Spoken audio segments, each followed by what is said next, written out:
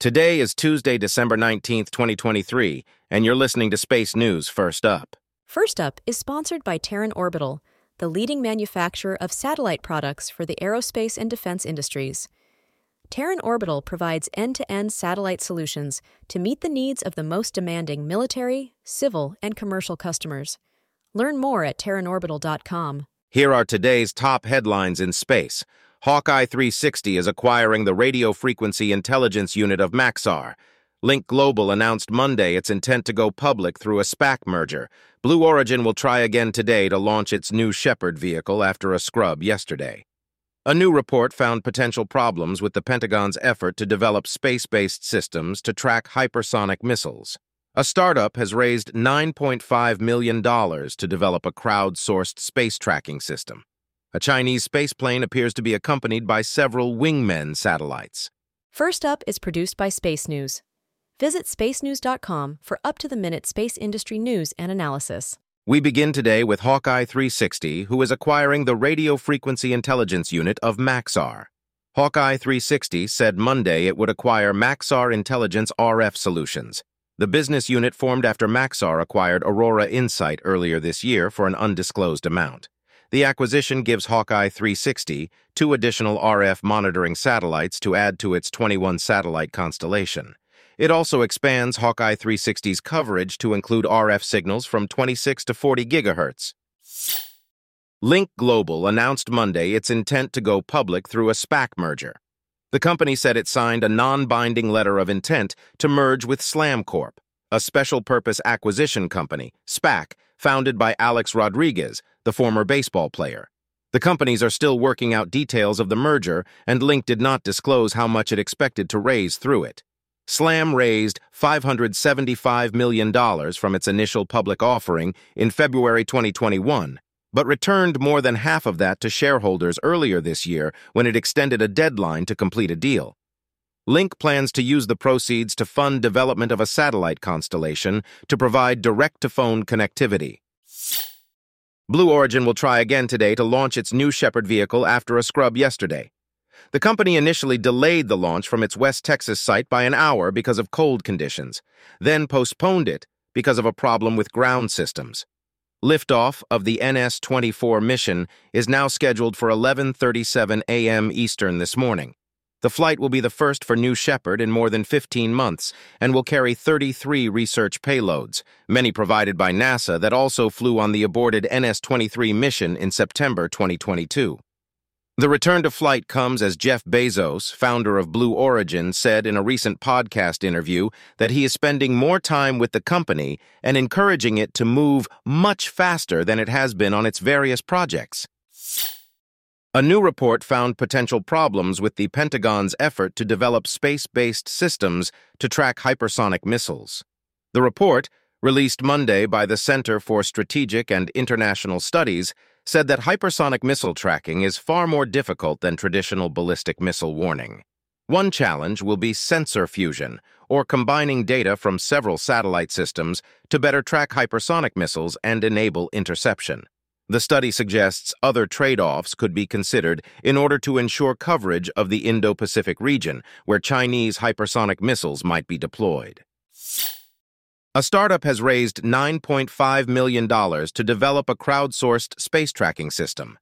Ourski raised the seed round earlier this month to support the creation of a space tracking system using a network of telescopes that it owns, as well as data from extremely capable telescopes operated by amateur astronomers. The company says it can take advantage of underutilized telescopes to track space objects. Space.com reports that a Chinese spaceplane appears to be accompanied by several wingmen satellites. The spaceplane, launched last week, appears to have deployed 6 spacecraft designated Objects A through F. Some of the objects are transmitting radio signals like those seen on previous Chinese missions, but the purpose of the spacecraft is not known. On its previous mission last year, the spaceplane released one object tracked by Western observers. In other news, SpaceX ended an 11-day launch hiatus last night.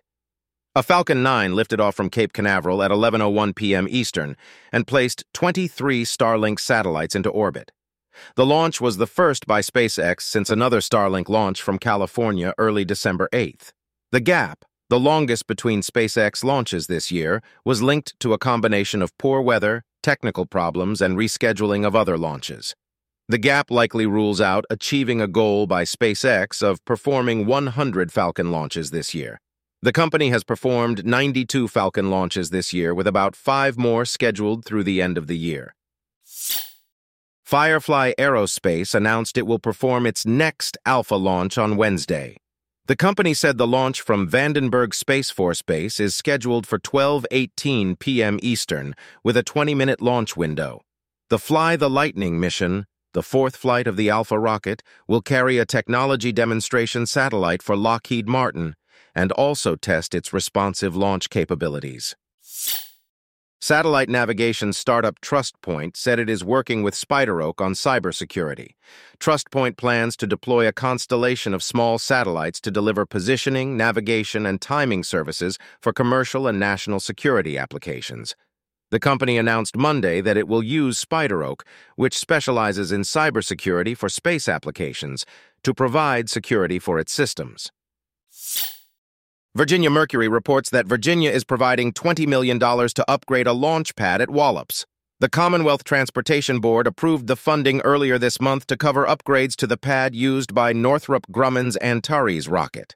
The upgrades will allow it to handle launches of the new Antares rocket, Antares 330, Northrop is developing with Firefly, along with their future MLV launch vehicle. Sky and Telescope report that NASA is preparing for the end of an asteroid hunting mission. The agency said its NEOWISE spacecraft will likely cease operations in early 2025 as its orbit around the Earth decays. The spacecraft launched as an infrared astronomy mission called WISE in 2009 and was repurposed in 2013 to search for near-Earth asteroids. The spacecraft has discovered 215 such asteroids and 25 comets.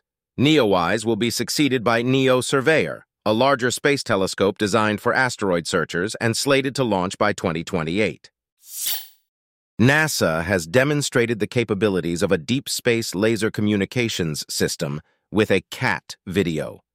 The agency said Monday that the Deep Space Optical Communications laser payload on the Psyche spacecraft successfully transmitted a video to Earth from a distance of 31 million kilometers.